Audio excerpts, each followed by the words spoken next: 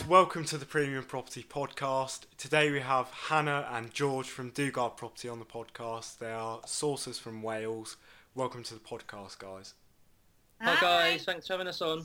No problem, it's a pleasure to have you on. So, tell us a bit about yourselves and your background before property. Yeah, so I'll start. So I have quite an interesting but also strange background before property, to be honest with you. So to begin with, I was working in the building trade, predominantly both plastering and rendering, but a bit of other things like concreting and stuff like that. But my dream was always to be a solicitor at that point. So I did my 3 years at university, worked out in the law in China as a commercial lawyer for a while, and also back in the UK.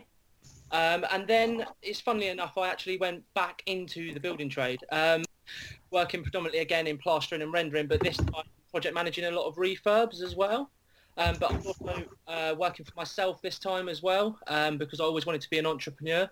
That's sort of like the background of myself before property, and I'll let Hannah talk about hers as well. Yeah, mine isn't that interesting. I've been in IT since, well, I did a year of accountancy in uni, decided I definitely didn't want to be an accountant. Managed to get a job at the London 2012 Olympic and Paralympic Games. So I was one of the deputy venue IT managers there. So I thought, right, okay, let's get an IT. Went back to uni, did that for a couple of months. I think it was 3 months in, and thought, no, I want to be earning money. So I dropped out of uni, and then I ended up getting a full-time job with an IT company, which I've been with since 2013. So I've done roles, project management and account management. But yeah, that's kind of my story pre-property. Yeah. That's great. So it sounds like you both got a good sort of background. And what skills would you say you've transferred through to your sourcing business from your backgrounds? I think for me, it's definitely been the communication skills. So a massive thing you need with sourcing is kind of the confidence to just be able to pick up the phone and contact people. That's a big element, I think. So yeah, the communication. I think from my project management roles, the planning. So that obviously helps with the refurbs. I think they're the two big key points for me. Yeah, and definitely for me, I'd say it's the building trade, definitely. Being able to price up refurbs it was a big thing for us at the beginning, and I know a lot of people do struggle with that. And we actually put a live up not long ago on the Property Newbies group on Facebook, and we're actually looking to do a bit more on it on our pages as well, about pricing refurbs as well for beginners. So that's definitely a transferable skill for me. Yeah, it's the communication as well, I suppose. I think for you as well, yours is definitely from that law background. You can go into like forensic detail, which I sometimes miss, because you'll probably find out that I'm really impulsive, whereas George is the complete opposite. So we balance each other quite well. But that law background, I think being able to go into such attention to detail, definitely. Yeah, that's great, guys. So, what year was it that you actually set up Dugard Property? So we actually started the company. So it was June 2019. We actually set up the company on Companies House. Mm-hmm. That doesn't mean we started in property then. Mm. We actually did a lot of background before that, going to courses, networking. Reading a lot of property books, a lot of property videos, educating ourselves to the maximum. And I was, I suppose I still am, quite risk averse. And I didn't really want to pull the trigger. And then one day Hannah sent me a screenshot of basically saying that Dugard Property Limited is registered on Company House. So that was it. We haven't looked back, really. Yeah. Hopefully find do it yourselves as well. The sources, the best thing you can have is a good team around you. So for us, we wanted to make sure that we were networking before opening the business to find people that we could work with, because you can't be an expert in everything. You just need to have the right people around you to help. So we did a lot of networking, working with people, so that when we did open, we were ready from day one. Yeah, that's right. Yeah, so were you, when you were networking, were you looking for things like estate agents and builders and things like that? Yeah, so I think our first networking event, we met our First client. our first client. We also met our broker. Yep. Our broker's still today, and he's absolutely brilliant. Mhm. We met builders. Yep. Solicitors. We met our pretty much our whole power team through networking before we actually became established, didn't we? I think it's brilliant, the power of networking events and what they can do for your business. Yeah, definitely. So, did you know that these people you met for your power team, did you know that they were going to be good from the offset? Did you sort of just have to take the jump and see if they could back up what they said? So when we first started networking, which was some of the free ones and then more of the paid ones like Progressive and Property Investors Network, those ones we were more there looking for clients, but with the hope that we would find some of our power team as well. But someone mentioned, I can't remember who it was, but they give some really good advice saying if you go to property networks, all you're going to find is property people wanting to do the same thing. You need to be going to business networking where you can find one for clients, people who have money but no knowledge of property, and you'll start to meet other professionals. So we went to, and you'll probably have one local to you as well, it's called BNI, and it's a referral-based marketing. And it's all about businesses, and you pay to be part of it, but you lock out your competitors. So in your what's called chapter, so group essentially, there can only be one solicitor, one lawyer, one accountant, and you all kind of pass business to each other. So we went and experienced our local one, and it gives you trust pretty much from the get-go because you see people passing each other business confidently and thanking each other for business and giving testimonials. So when we went to our first one, in the room was an accountant, there was an estate agent, there was a solicitor, there was quite a lot of people and some trades as well, and they all worked so well together, and you could see there was already trust there and already work carried out between each other. So it gave us confidence that we could see that before using them. But definitely, you do go through the sort of process of our solicitor, for example, the one that we used at the beginning, we don't use now. So, you do find that you change and people, the relationship that you had might not have been as good as you thought it was and stuff like that. But yeah, I mean,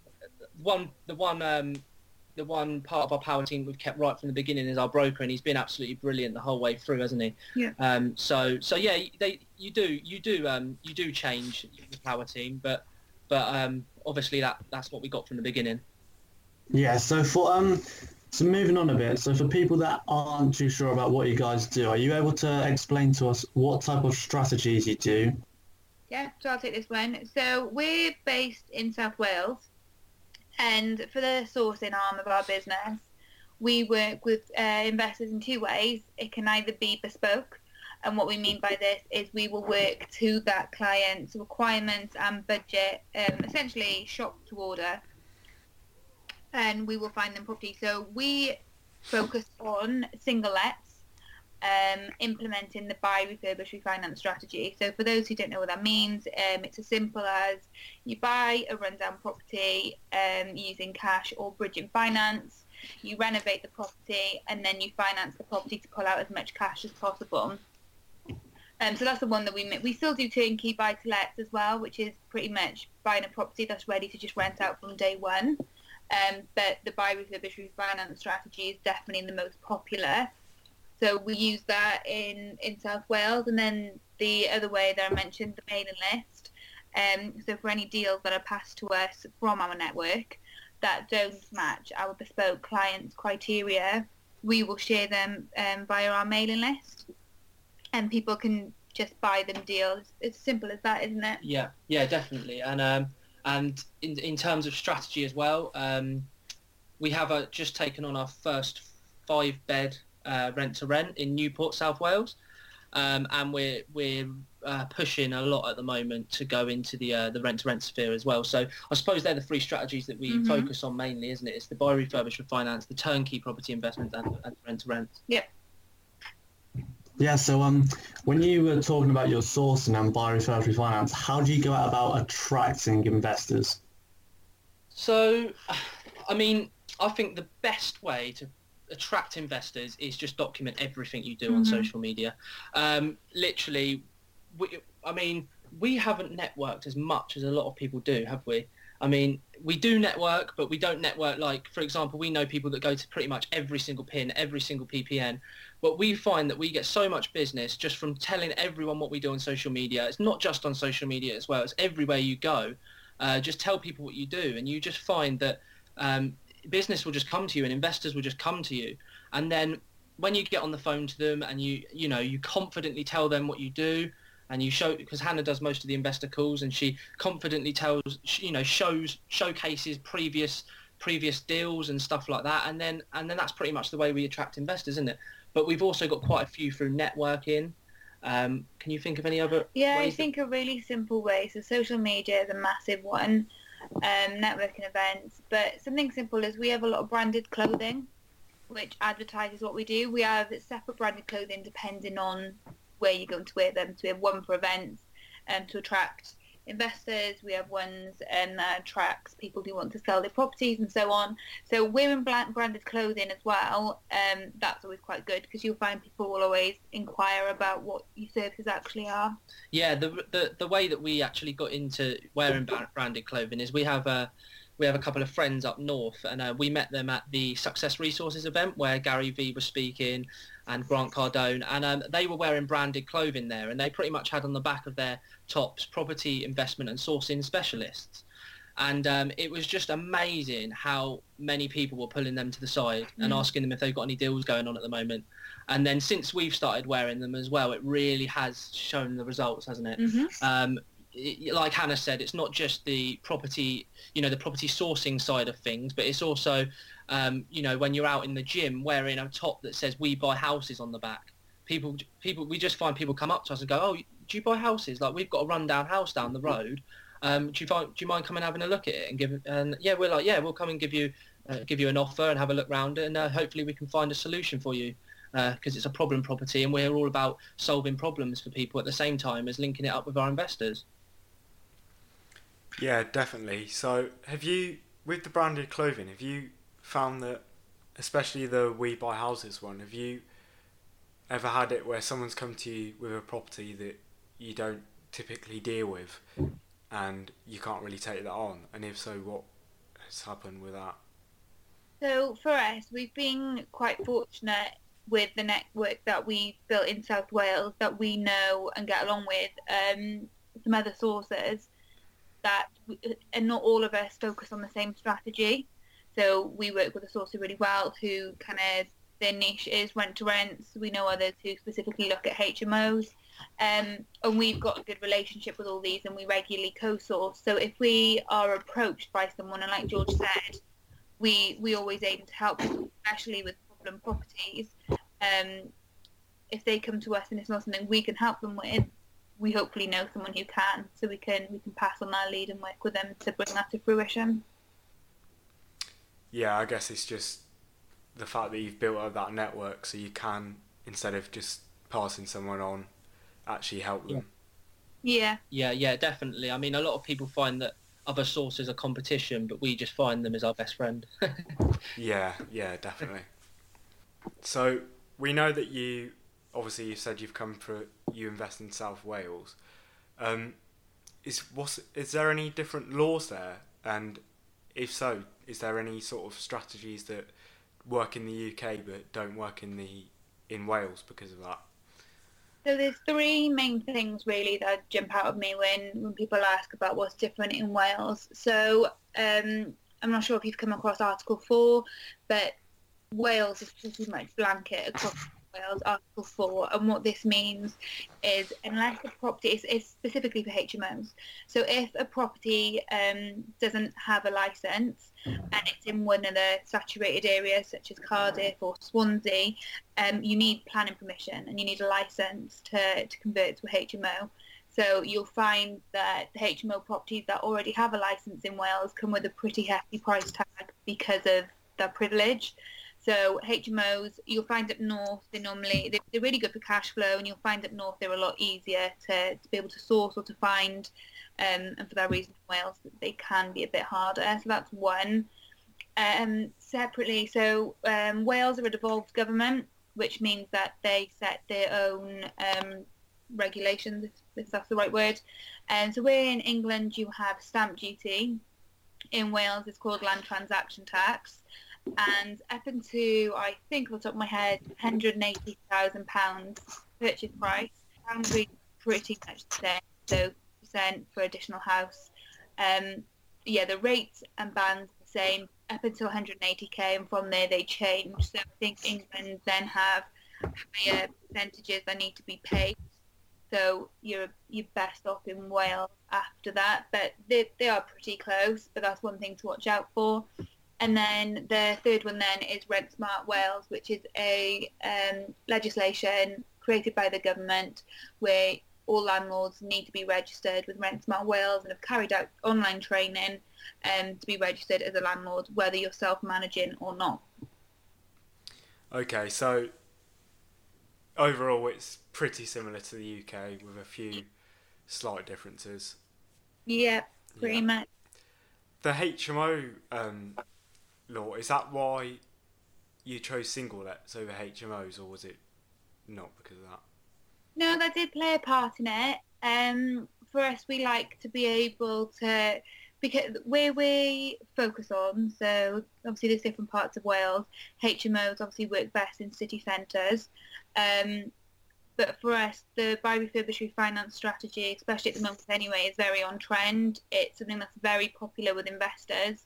And in Wales, that's probably the strategy personally that I think works best, just because of you're able to recycle your money whilst holding your assets, whereas HMOs, there's quite a lot of upfront costs, and there's a lot more to operating a HMO than a single let. Yeah. Yeah, so moving on a bit, how many houses did you have to view for you to achieve your first deal? I think it was about 30 houses, to be honest with you. I mean, we found it really difficult at the beginning. It is always difficult with your first deal. I mean, the sort of way I look at it now is just you've just got to go for no. I mean, every single no is one step closer to a yes. And at the end of the day, property is a numbers game. And the maths is that you usually will have to take around 100 phone calls to then view about 30 properties, to then put in 25 offers to only get one deal. So yeah, it was about 30, wasn't it, Hannah? Yeah, if not more. Yeah, it was. Yeah, I'd say it was definitely about 30, and it took a good 2 months, didn't it, to get our first deal? Mm-hmm. Yeah, and then after the first deal, you know, you learn the whole process, and everything just becomes a little bit easier, because then you're starting to know all the areas, and you're starting to know what things go for, so you're more happy to put in the offers at the rate you want to put them in, and yeah. So to answer your question, about 30. Yeah, so you said it's 30 viewings, 2 months. Was there at any stage that you just got a bit like demotivated, or were you just consistently hungry? No, you do get demotivated. I mean, even now we're 8 months in and you have bad days or bad weeks. And I mean, property isn't easy. You are constantly facing rejections. There's always a problem. Nothing's ever straightforward in property as much as you want it to be. So there are times, I think, and you guys will feel this as well, when there's two of you, it's a bit easier because you both won't want to quit at the same time. There'll be one of you who feels like, right, I've thrown in the towel. This is just, why is there so much rejection? And then the other one will be like, no, come on, keep going. And we had a really bad week the other week, and we were both like, oh my God, why is this so hard? Why is everything seems to be going wrong this week? And then the week after, it's that you sell a couple of deals, refurbs are back on track, clients happy, you've got people wanting to sign up and come on board as new bespoke clients. So it is a real roller coaster. So yeah, definitely in those 2 months, just because we were just starting out, we didn't appreciate how hard it was going to be. But for anyone who is starting out, just persevere, because of the good times far outweigh the bad. Yeah, and another thing is just always try and find a solution for something, because the way that I look at it is the problem isn't actually the problem, it's the lack of solution, which is the problem at the end of the day. And pretty much that's my answer to the question. Yeah, so going back to what you said about having two of you, I guess even if you're on your own, it's good to sort of find an accountability partner, just so you can, when one of you is feeling down, you can go to that person and they can give you that lift that you need.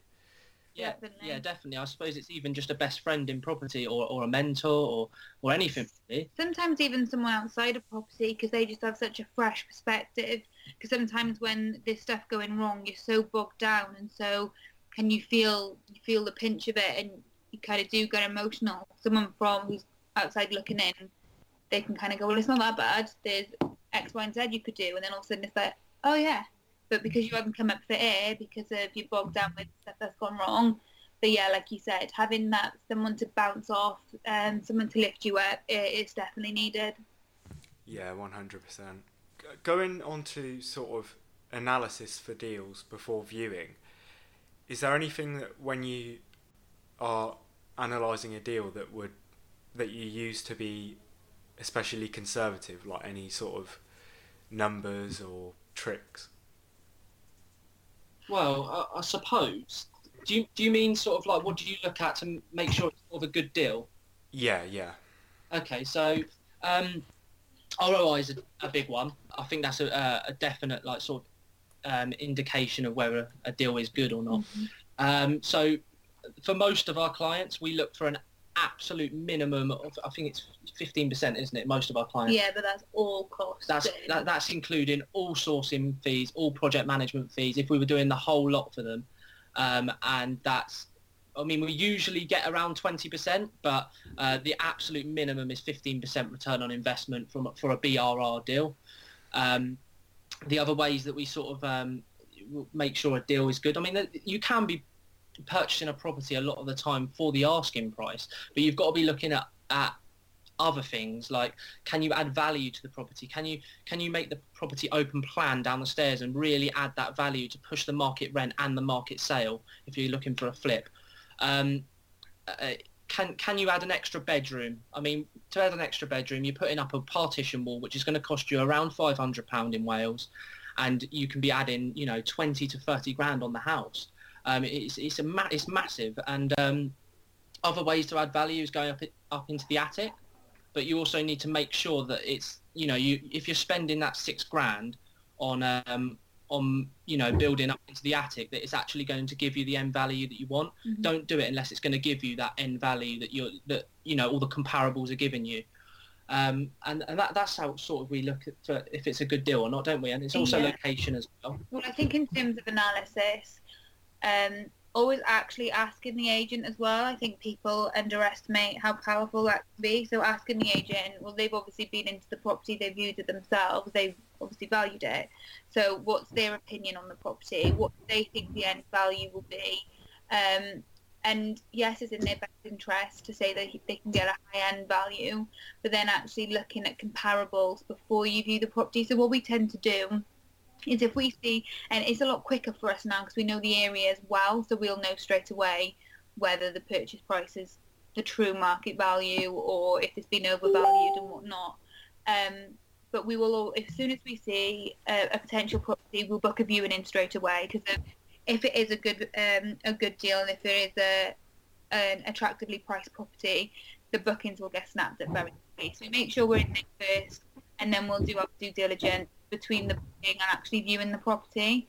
So we can look off of the photos and get an idea of how big the refurb is going to be. We'll get an idea of what actually the end value would be in our opinion and what achievable rent you can get on that property. And then we kind of look at the deal financials. We've got a table and we fill in the worst case, the most likely case and the best case. And if on the worst case scenario you're still making a good profit, then providing you view the property and there's nothing major that blows the calculations you initially thought, then you're on to a winner. Yeah, definitely. And I think location's a big one as well. When you're looking at a property on the internet, and it's good to know if it's near a school or it's near a train station or something like that, because a lot of the time that does make it a lot more appealing to the sales market as well as the rental market. Mm-hmm. And a really good tip is as well that a lot of people will look at a property and think, why is this property on for cheaper and why can't I get as high end value? Well, it's because it's on a busy road a lot of the time. If you've got a property on a busy road, a lot of the time it devalues the property a lot. And you won't be able to get the high-end value that other properties are getting a street away just because it's off the main road. And another thing is if your property is close to commercial units, this can also be very disadvantageous because people struggle to get mortgages. So the people that are trying to buy your property on a mortgage, they sort of get put off because they have to go through a lot of mortgage lenders, and it's usually only the specialist ones that lend, isn't it? Which tends to then have a higher interest rate. So by commercial units, we're on about, so if you look on one of the such as Rightmove, you can see the photos and they focus on the front of the property, or you'll have some photos on the inside. If you go on Street View, you notice it's next to a takeaway shop or it's next to a pub. It's things like that where your insurance premiums are going to be pretty high, and mortgage lenders tend to, like George said, not want to lend on properties. So you're normally looking at the specialist lenders, which have a higher interest rate. So it's definitely worth keeping an eye out and doing some research to. Yeah, definitely. I think we answered that one. Yeah, that's a great tip, guys. I haven't heard that one before, so yeah, that's a great tip. If you're doing the numbers on a property before you view it, and the purchase price is a little bit high, and the return isn't as high as you want it to be, do you still view the property and put an offer in anyway, or would you just discard that? Not necessarily. So you'd look at what the asking price is. You'd have a look at what you think the actual true market value is compared to comparables, and because you do find a lot of people will overvalue the property online, expecting someone to offer lower. That's kind of just how it goes. And then you'd just do your rough estimating, because just remember, before you view the property, it is just estimating. So we'd calculate it, we'd look at the ROI, and we'd play with the figures then until we reach the ROI that our investors would be looking for. Obviously, if what you're thinking of offering is stupidly lower, like 50% off, and it doesn't even need this massive refurb, then something like that you're just wasting everyone's time. But if, for example, I don't know, a property was up for 70k, but it needed a full refurb, and actually 2 months ago the house next door was in perfect condition and sold for 70k, then you've got a bit of an argument there to say, well, this price was wrong in the first place. For us, we will always look to offer on every property we view, but we always make sure we give a reason why, so we don't just go in with a really low offer and leave it there, because you will annoy agents. But we will always give a breakdown of, we understand this is the asking price, we're offering this because of X, Y, Z. And it just gives the agents a bit of a case to then go and fight. That is in their best interest to sell the property as well. They'll know if it needs a massive refurb, it'll be evident, but at least they've got something to work with then, speaking to the vendor. Yeah, definitely. So when you said you give reasons for if you put a low offer in, do you try and give genuine reasons as to why, or do you try and sort of pick out little things? No, it's normally, so for example, we had one not long ago, and I think we offered maybe 15-20k lower than the asking price, and we had said we don't break down the full refurb costs, and we definitely don't list everything, but we'll just pull out the main things. So we're offering this, I don't know, because of the property requires an electrical upgrade, because of it needs, or we've viewed it, and actually all the windows need replacing because they're only single glazed, or window panels are blown. So it's the big ticket items we'll make sure are highlighted. Yeah, definitely. And a lot of agents as well sort of understand the investor's motive as well. And obviously, if you're going to do a huge refurb and put all that effort in, you're going to at least want, a 15% return on your investment. And you have to sort of put the figures in. Look, the properties around here are selling for this. I need to do this much work. it's not worth my time unless I get it for this. And you just sort of justify your reasons for it, and then a lot of them will understand, and then they've got something to go to the vendor to, as Matt said, to argue your case, sort of thing. And it's in their interest as well as yours to sell the property.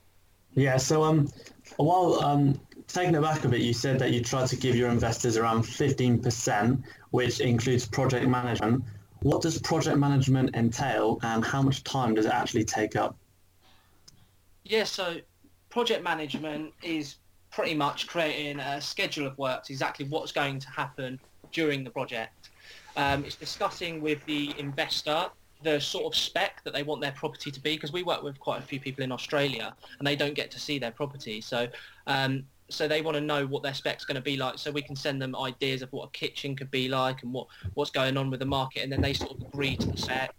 And then it's passing it on to the builder, talking to the builder about the schedule of works, getting it all locked down sort of thing, and telling him what sort of spec we're looking for.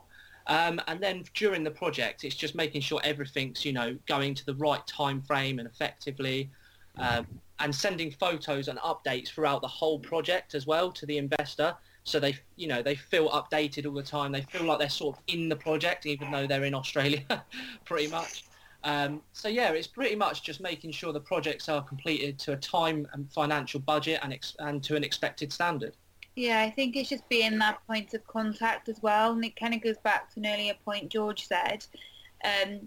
There'll always be issues and problems with property. There'll always be something that happens within a refurb, but you're the point of contact. You understand what that problem is. You provide a solution, the most cost-effective, best way for your client. Then you can go back to your client and say, this has happened, or this has been spotted. How do you want to proceed? We'd advise doing this. So really, for the client, you're just taking all of that stress off of them. They just receive updates, and they don't have to worry about it, basically. Yeah, pretty much. Yeah, so obviously you've got multiple investors. Is each investor different, and meaning do you contact them differently? So would you contact an investor every month, or would you contact another investor every 2 months? Does it vary depending on investor? It does vary, and this is one of the things that we discuss in my initial call with an investor.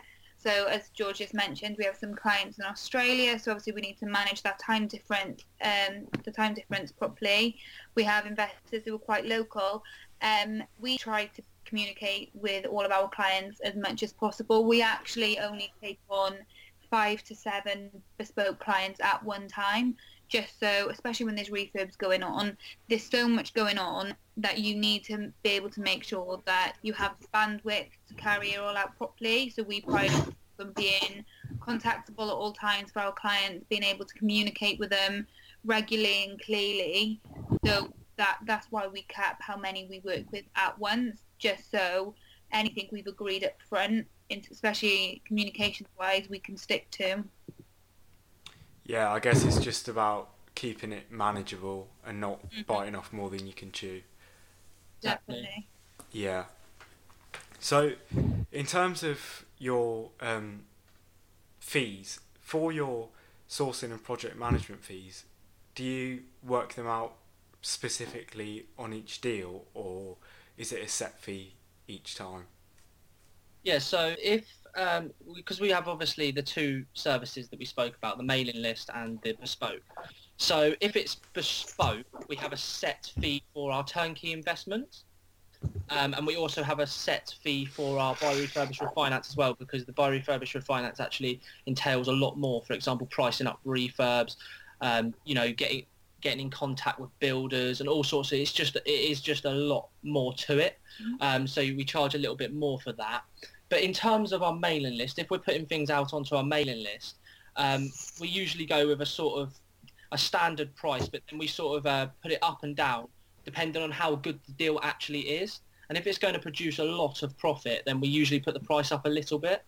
But if it's, say, for example, a commercial conversion or something like that, we usually go for a percentage, which is around 2% of the purchase price.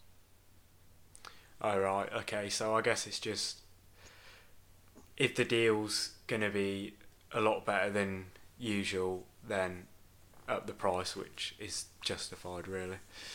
Yeah. So if they're going to get a real benefit from the deal and it's a really, really good deal, then it's it's justified being able to charge a little bit more for it, to be honest. And how much work goes into it. And then the other fee, the project management fee, we usually charge 10% of the overall refurb cost. Yeah. As a general rule of thumb. Oh, okay. So with your mailing list, is there can anyone just sign up to that and then buy deals off of you?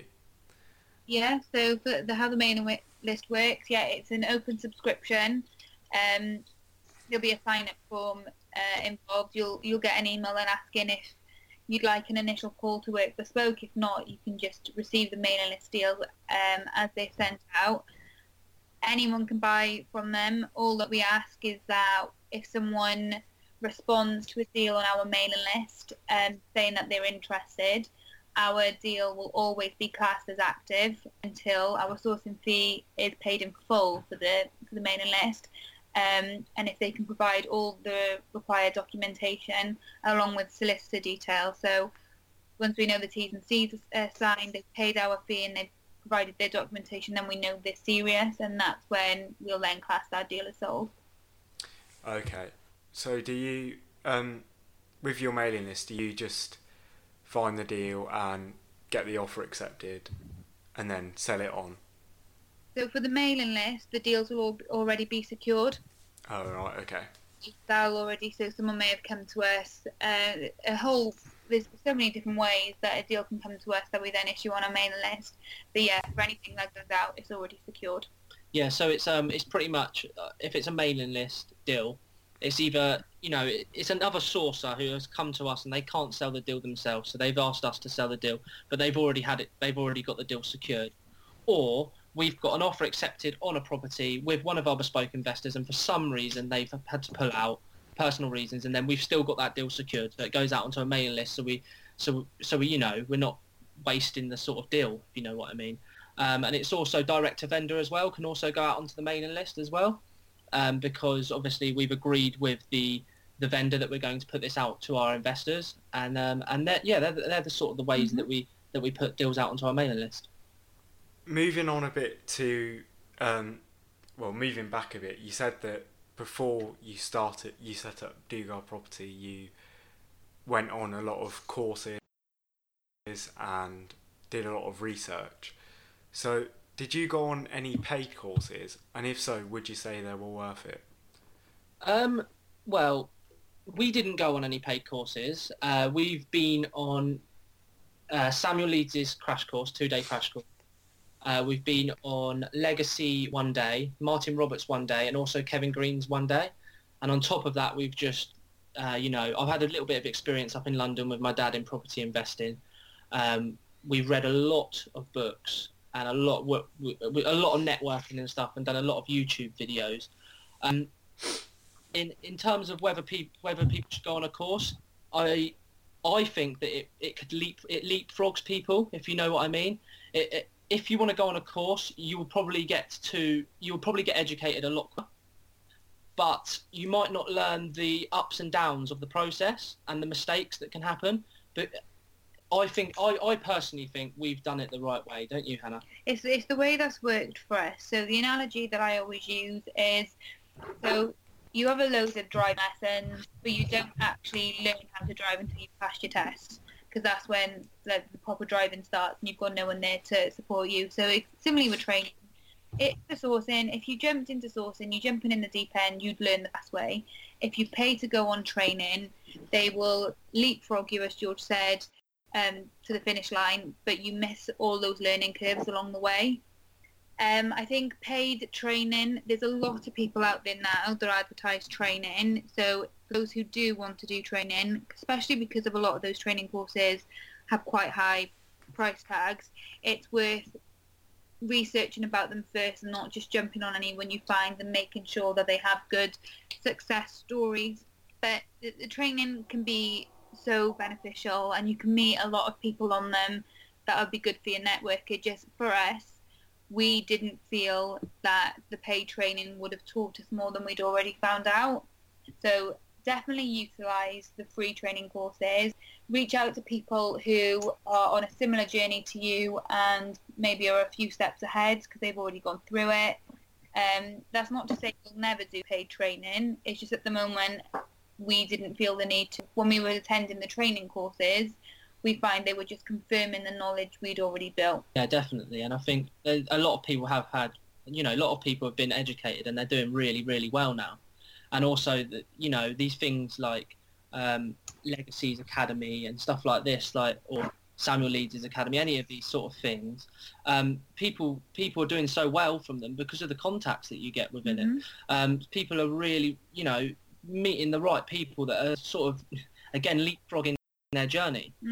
So I mean, it is definitely it's a debatable topic, really. It's a personal choice, I think, and it also comes down to whether you can afford to do it. I don't advise going and taking out loans and stuff to attend training. I definitely think it should be paid for organically because it can kind of cause all sorts of trouble otherwise. But if people do have the money, at the same time, it is definitely a personal choice. For sourcing, I genuinely don't think you need to go on the paid training. No. But that, like I said, that is a personal choice, and that's just from our experience. Everyone's different. Yeah. Yeah, I guess it's just sort of down to how sort of risk averse you are and just personal circumstances, really. Yeah, exactly. For anyone that wants to learn about sourcing, how would you advise them to learn? Would you advise them to read books or shadow someone that's already doing well? A bit of both, I think. Shadowing someone is always a good start. If you're starting off in sourcing, you always have that chicken and an egg kind of scenario. If you can buddy up with a sourcer that does well and they're happy for you to work with them and they can help you and answer any questions you have, you also then have the advantage of being able to find deals, not only for them to review, to give you some feedback, but if they agree that you found a good deal, they split the fee with. So that is always a good way of doing it. There is a lot of books you can read and YouTube videos, and you'll find a lot of stuff even on Facebook. There's so many people now on Instagram that put out so much content, and I hope we're seen as doing that as well, that there is so much free material you can find that will help you learn how to be sourcers or to better yourself as sourcers. Definitely. Yeah, I think it's just sort of trying to utilise as many ways as possible to grow and learn. Yeah. Yes, exactly. And the other thing is, just enjoy the journey. Like, you could go on a course and you could learn everything within, a couple of months or something. But we quite enjoyed doing, 6 months of reading all the books, going to all the networking and everything, and really becoming confident and actually learning on the job sort of thing as well. So, and also in terms of shadowing, there was someone someone actually contacted me, and I think it was a week ago now. And he lives over in Swansea, so not far away. And he asked me if he can come over and shadow me for a day, around on viewings and stuff. And I was like, yeah, of course you can. So he's gonna come around with me at some point soon. And that's definitely a good way of learning, is shadowing another sourcer. Yeah, I think especially in property, people are so helpful, and we found especially, like, we've reached out to so many people, and they've all been willing to help us in some way. Yeah, it's very rare you'll find someone that doesn't, and at the end of the day, if they don't want to help you, then just move on to the next one. Yeah, definitely. So, moving on a bit to actually sourcing and finding deals, do you usually use more direct-to-vendor deals, or do you use estate agents more for your deals? Yeah, so I'd say a good 75% of our deals have come from estate agents. Mm-hmm. And we've built great relationships with estate agents. And we found that agents are absolutely brilliant. And to be honest, they have 95% of the properties that sell. So if you're not going for them, you're essentially putting yourself out of the market. But I'd say 25% of our deals have come from direct to vendor, and they have pretty much just come from putting up, like we said earlier, just putting yourself out there on social media, telling everybody what you do, going into our BNI meetings, basically shouting out, look, we want some properties below market value. We can help people in situations where they've got a problem property and we can solve their problem. We have lots of different techniques. We have lease options. We have assisted sales. We have rent to rents. We have all these different tools that we can potentially help someone if they've got a problem. And another thing is we can just offer them, a cash offer, which is huge. So yeah, I'd say, would you agree, Hannah? It's about 75% of our properties have come through estate agents, and about 25% have come through direct to vendor. Yeah. We are actually in the process right now. I think we've got one more filming session to do with our videographer, and then we're going to have a video basically that we can put out as on Facebook ads. And we're going to start really pushing Facebook ads because we believe it's the new and modern way of leafleting. Now the internet's a huge thing. We believe it is basically on someone's doorstep. It's the same sort of thing, but just on their phone instead of on their doorstep.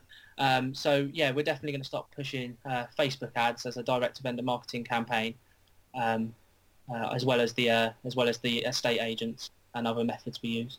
Yeah. So with agents, how did you go about building the relationships with them in the beginning, especially? So I think with agents, like we said earlier, BNI was a big help of being introduced to agents. But actually, just booking viewings, you'll find in your area there's definitely agents that have more of the market, so you'll find you're on a viewings a lot more with them. And actually taking the time to get to know them on viewings and speaking to them and talking about what you do. If you're open and transparent, you'll get to build the relationships better. So you do more of the viewings than you, but that's how you found it. Yes, and it's just being totally honest with them as well from day dot. You've literally just got to say to them, look, I'm a property investor and property sourcer. We buy properties ourselves, but for this particular one, we're actually looking for a client. We have all of their proof of funds, we have their ID, we have everything, and as long as they give the go ahead, we're ready to go. And then they will respect you for being honest. And if you've got all their proof of funds and everything, it's just basically like you're acting for yourself. So that's pretty much the way we've built relationships with agents, haven't we? Yeah. And it's being yourself as well. Don't act like you need to be someone. Just be who you are. Have a laugh. Talk about things other than property. That's pretty much the way we've built relationships. I think we've got really good relationships now, haven't we? I mean, when you're driving by, just pop in and say hello. If you've got anything on at the moment, anything that we can have a look at. Just giving them a ring every week or so and just see if there's anything going and how they are, basically. Like after the floods in Wales recently, we just pretty much rang up all our agents, asked them if they're all okay, how their properties are and everything like that. It's just basically being a normal person, to be honest with you. Yeah, so I guess it's just doing like the little things, just a little extra really. Nothing special, but yeah. So moving on a bit, now how many viewings do you aim to do per week? Yeah, so we don't really have an aim as such, but we do usually view approximately 15 properties per week. Mm-hmm. I mean that's pretty much it, isn't it? Yeah, I think definitely it's not one of the KPIs that we measure, only because of it's the quality of the viewings, not how many you get in. So it's making sure you find those good, because for 1 week you might only do 2 viewings for the full week if you've got lots of other stuff going on and you've got refurbs on and stuff. But it's making sure you get 2 good ones. It doesn't necessarily mean, say you've got 10 viewings booked in for one day, doesn't necessarily mean that you've had a good day, because if you're rushing from place to place, have you really viewed that property correctly? Have you actually taken the time to build the relationship with our agent? Has it been the best use of your time? So, yeah, as George says, we probably average about 15 a week. Yeah. Sometimes it'll be more, sometimes it'll be less, but it's just making sure you're viewing the right properties. Yeah, because if you don't get them right the first time, you're not seeing everything. It's only going to cause you issues down the line. Because if you then didn't catch everything in that viewing, and then it comes to the fact that the builder goes in before the property completes and he says, well, the refurb's $5,000 more than what you thought it was before, then it's only going to cause you a problem then, because the investor's going to pull out, and you're going to waste all your time. So it's worth taking the time of that whole viewing to properly inspect the property, and as well as that, build that relationship with the agent, and don't rush from viewing to viewing to viewing to viewing to viewing all day long. I find, I mean, a lot of people say that they do 10 viewings in a day, and I really don't know how. To be honest with you, every day, 10 viewings a day, every day. I just don't get it, because as soon as I come out the property, I need to remember everything that we've spoken about with the agent, note it down, make sure all the important bits, like, you know, if there's a crack, I need to sort of write down what it looked like, the picture, look at the picture, everything like that. And also like Hannah said, take the time to actually speak to the agent and find out about the history of the property and all things like that, really. Yeah, I guess you can't really do like detailed, good quality sourcing if you're sort of rushing around. Yeah. So when you're actually in the viewing, inspecting the property, what are you looking at to see whether it could potentially be a deal that's completely a no-go? Yeah, so we actually did a live on this the other day, didn't we? And there's the things that we sort of look out for on viewings, the big things. I'm not going to go through everything because I'll be here all day, but the big things is electrics can cost you a lot of money if you need a full rewire.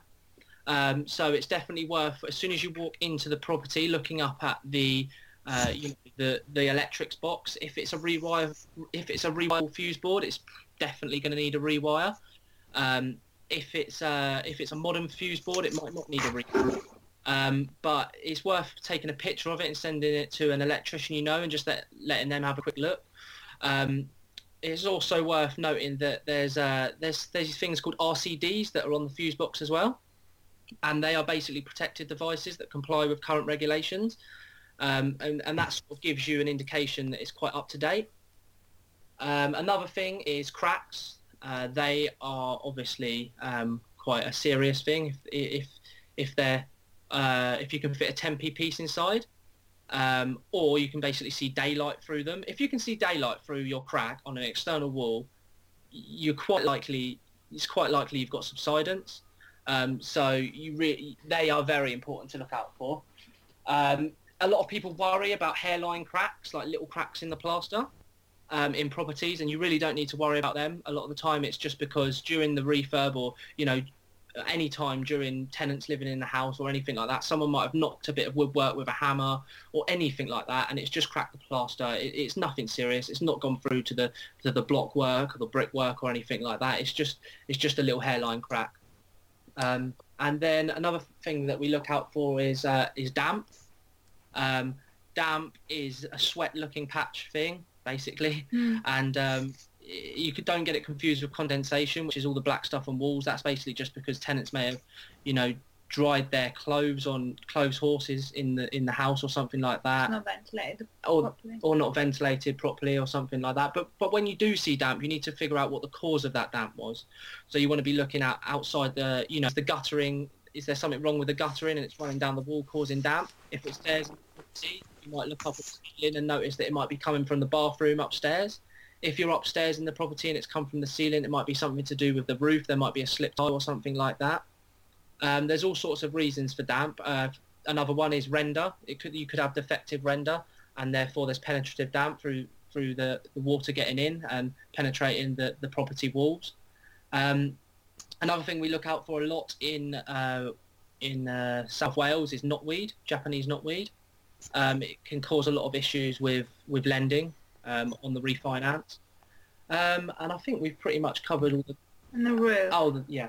The roof's the big one. So I know when George does his viewings, he normally likes to arrive a couple of minutes early before the agent, so he can walk as far away from the property to get a real good look at the roof, because obviously that's another big costly item if that needs to be replaced or if there's any problems there. So they're kind of the main elements that we look for on viewings. Like I just said, they're the kind of the big costly things that need to be replaced or fixed. But what we have is a property inspection process, which is really thorough and completed for every viewing. So what we always advise that people do is they do a full video walkthrough when they're viewing the property for anything that you're unsure on, especially stuff like cracks or electrics. Taking photos that you can share them with your qualified team members who can advise you better. But what that just allows you to do is, if you've taken a thorough inspection booklet and you've done a full video walkthrough, when you get back to the office and you can kind of cross-reference them to be able to give yourself a good estimated refurb, because of, like we've just said, if you're doing loads of viewings in one day, they all seem to merge into one property. So keeping good notes, keeping photos, just to help you when you are estimating. Yeah, definitely. And I forgot to mention one of the big ones as well is obviously the boiler. Yeah. You need to. It's really good to take a picture of the boiler and send it to a gas engineer you may know, but it's also keeping an eye on what sort of brand the boiler is, because some brands can be very problematic. For example, Ferroli boilers. If you've got like a Worcester or a Baxi, they're usually quite reliable. But it's worth sort of asking the estate agent what year it was installed and when it was last serviced as well.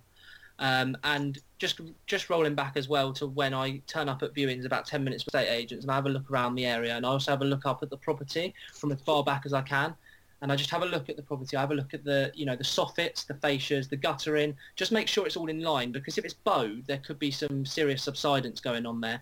And also have a look at the tiles on the roof as well, so there's no slip tiles, because if you're going to have to repair parts of the roof, it can be very, very expensive. And it's not just taking into account the fact a few tiles need to be replaced. It's also putting the scaffolding up, which costs a lot of money to put scaffolding up. So yeah, they're the sort of main things that you should look out for. There probably are a few others, but we'd be here all day if I kept going. Yeah, that's some really great golden nuggets from you guys there. I guess it's just it's about being as rigorous as possible and writing everything down so you don't forget. Yeah. So moving on really, but talking about refurbs, how do you go about costing everything up then? So, as we mentioned earlier, George has got experience in the building trade, which definitely helps us. But we've worked with our builders regularly now to know what their costings are. It's kind of like I just said, when you view the property, you'll get a feel when you do it more regular what, like I've just said, the build team charges. But for anything that you're unsure on, or there's something you've got a concern on, a crack, just share that with your builder beforehand, because then they can give you an indication on how much it will be to fix it. So you can add that, instead of it just being a complete guesstimate, at least they've given you an indicative cost. Always add a contingency, because of as good as you are at refurbs, that you can't be 100% sure that that's what the firm quote is going to come in at, so always add a contingency.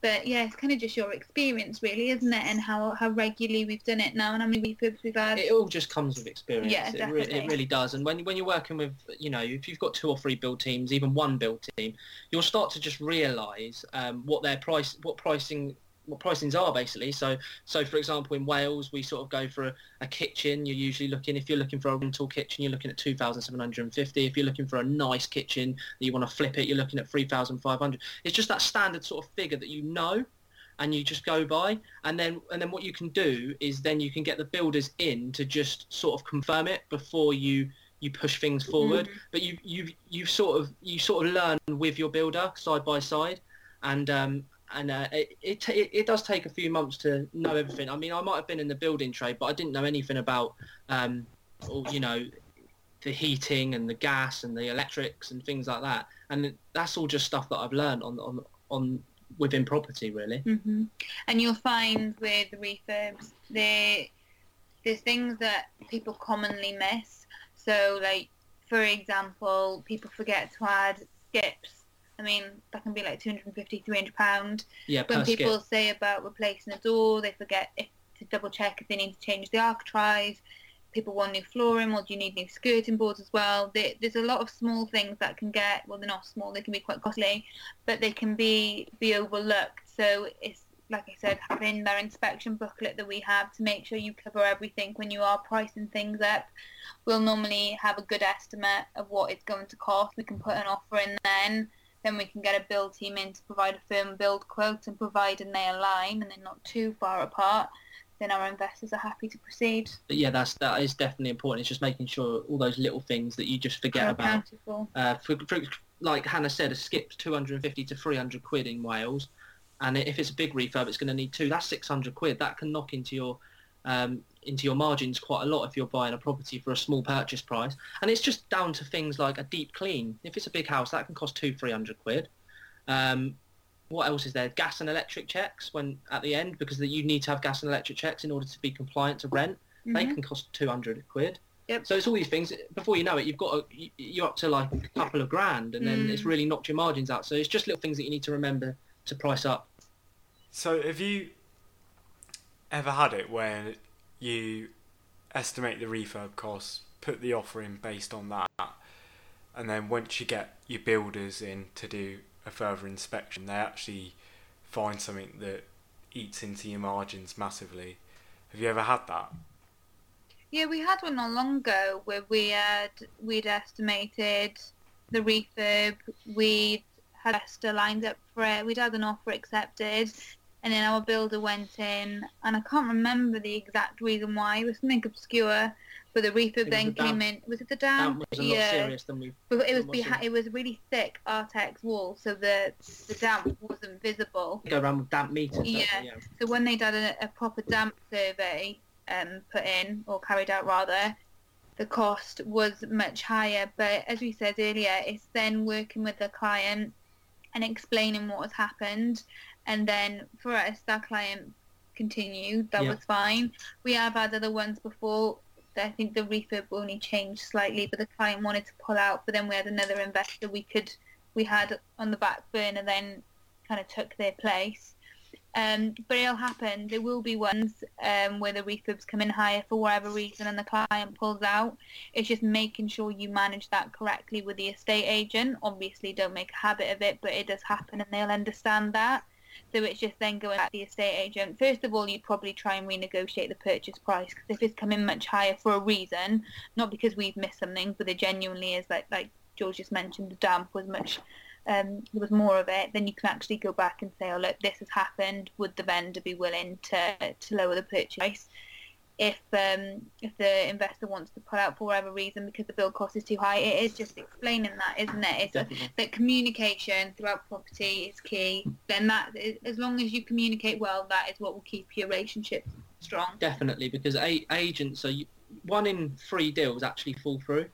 I think that's actually a statistic, and estate agents are just used to it. So if you explain to them what's happened and you just communicate, they will just respect that so much. Yeah, I guess it's just not trying to cover anything up, because at the end of the day, it'll probably leave you in a worse position. Exactly. So, coming towards the end of the interview, talking in terms of goals, is there anything specific or massive that you've set out for yourselves to achieve by the end of 2020? Yeah, so we want to add another 5 buy-to-lets to our property portfolio, essentially using investors' money, but also incorporating the buy, refurbish, refinance strategy. We want to aggressively grow our rent-to-rent portfolio. Mm-hmm. We're just on our first. We want to be building that as quickly as possible as well. And on top of that, we want to be growing our sourcing business. And systemising it with employees. And systemising it as well. So they're sort of our main goals, aren't they? Mm-hmm. But we also want to, we've started pushing this in our BNI meetings a lot more now as well. We want to help people with problems in property. So there's quite a few people that, might have a portfolio that's really getting run down and they're just fed up with all the properties, but there's situations that can help them and we can help them. For example, assisted sales and lease options, and we can really help them in that situation to get them out of problem. And we really do want to start helping people in those situations a lot more. Mm-hmm. Yeah, so they all sound like very good goals that you can not easily, but work hard towards, and I'm sure you'll achieve them. But so if you could go back to the beginning of your career or your younger self, what 3 tips would you give yourself? I think one of mine would be just do it. Whatever you want to do, put your mind to it and just do it. You're bound to be nervous or anxious, but feel the fear and do it anyway. Just push yourself out of your comfort zone and don't give up. Like I mentioned earlier on, just keep on being persistent. You will get a lot of rejection, but just keep going and you'll achieve what you want. Yeah, I think I've briefly might have gone over it slightly with you just before the podcast, before we started filming as well. That I'm not saying, I'm not putting people off going to university, because I know it's good for a lot of people, but I would have told myself not to go. And the reason is because I have such a business-minded brain, and I'm just an entrepreneur at heart, really. And the system of university for me was just for me to become an employee. And I didn't want that. I wanted to run my own business. So it's definitely something I would tell myself. Yeah, and then I think the final one, if I could go back and tell my younger self, would definitely be confident. There's a lot of people who are very much focused on age and might see you as young, where just be confident, you know your stuff. Don't let anyone make you feel, or don't let anyone belittle you. Just discard them. There'll be other people who will look at you as one of the same. So just don't worry about age. Be confident, know your stuff, be bold. Yeah, a lot of people don't care about experience, they care about the drive. Yeah, 100%. That someone has. We've recently taken on someone on as a basically managing our rent-to-rent portfolio. He's only been in rent-to-rent for, I think it's 6-7 months. Yep. And his drive is absolutely insane, and there's no way we would have picked anyone else to manage our rent-to-rent portfolio, just because he's got such a drive. And you can just tell that in that 6 to 7 months that he's been working, he has learned so much, and it's about the quality of the experience, not about the length of the experience. Yep. Yeah, 100%. There's some really great tips, guys. So, finally, is there any special mentions that you want to give to anyone? Ooh. I tell you what, the one person one person that we always do give a shout out to, not just because of the help they've given us or that on a daily basis as well, or their knowledge, is just because they're so good at their job, and that's our mortgage broker, Shaz. Yeah, Shaz. You'll find him all over Facebook, Shaz Ahmed. He works all over the UK helping people with their finance, whether it's bridging or mortgages, and he is just insane at what he does. Yeah, definitely. Other mentions, definitely Ben Brand. Yeah. He's the person that we were just speaking about, who's going to be managing our rent-to-rent portfolio. He's great. Hannah Mills, we work quite closely with her on a lot of projects. She's absolutely brilliant. And Tej Singh as well. He's great. We've worked alongside him on a lot of things, and we're in the same sort of stage in our journey, aren't we? Yeah. So I think that's mentions. We'll probably miss loads, but probably. But there's some key ones that stick out. We work with them daily, or they help us daily. So yeah, they definitely deserve some shout out. Yeah. Yeah, if any of them have Instagram, we'll make sure to link them all down below in the show notes. But on that note, guys, I think it's a good time to end the podcast. So we want to thank you for coming on today. It's been an absolute pleasure to interview you both. Great. Yeah, thank you very much, guys. us. It was really, really good. No problem. So on that note, guys, thank you for listening. We hope you've enjoyed this podcast, and make sure to leave us a review on whatever platform you're listening on, and we'll see you next week for another one.